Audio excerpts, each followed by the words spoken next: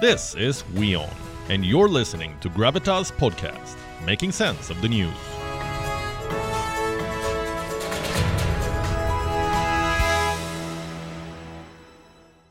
The royals are in the headlines yet again after the 6-part bombshell series Harry and Meghan.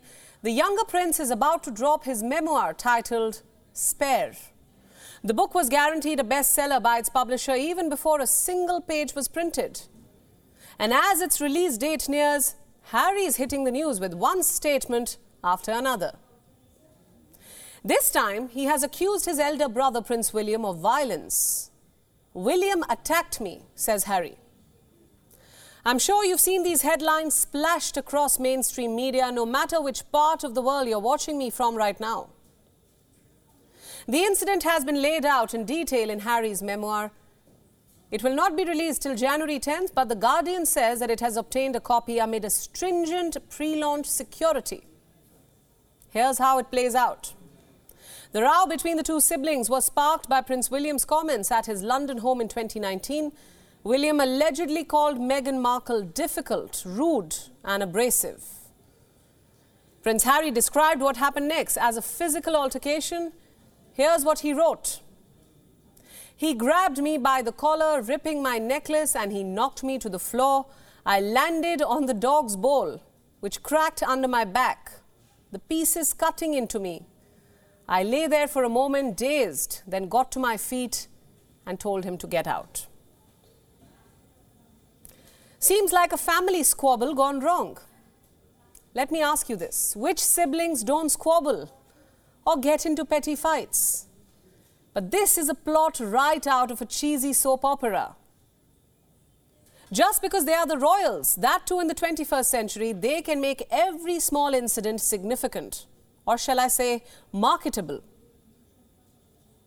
Only days ago, Prince Harry made a supposed emotional statement. In a trailer for the sit-down interview with another journalist, he said, and I quote, "I want my father and brother back."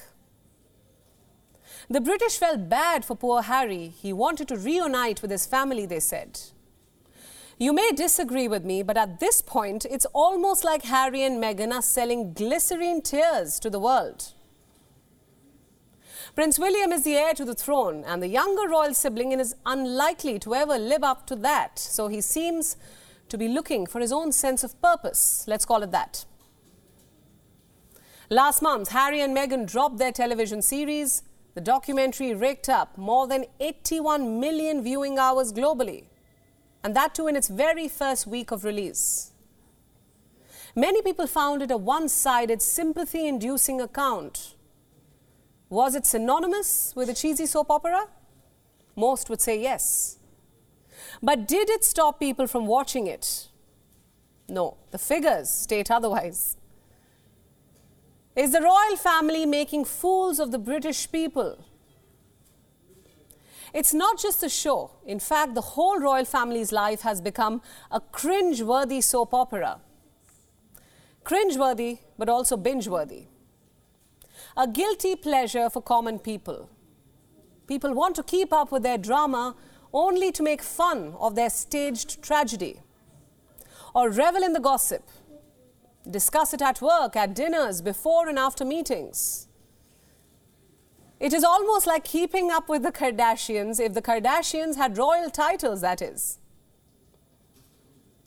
In 2021, Harry and Meghan left the monarchy. They said they would not return as working members of the royal family. Their decision was driven by a need for privacy. The world applauded their so-called brave move. The couple wanted to escape the limelight that came with royal pressures, royal responsibilities. And yet, 2 years on, the duo simply cannot stay away from drama. The couple is actively seeking ways to stay relevant, either through shows, memoirs, or tear-jerking interviews. It's not just Harry and Meghan. Everyone seems fascinated by all the royals, the monarchy. Let me be clear, it is a redundant institution. For God's sake, it's 2023.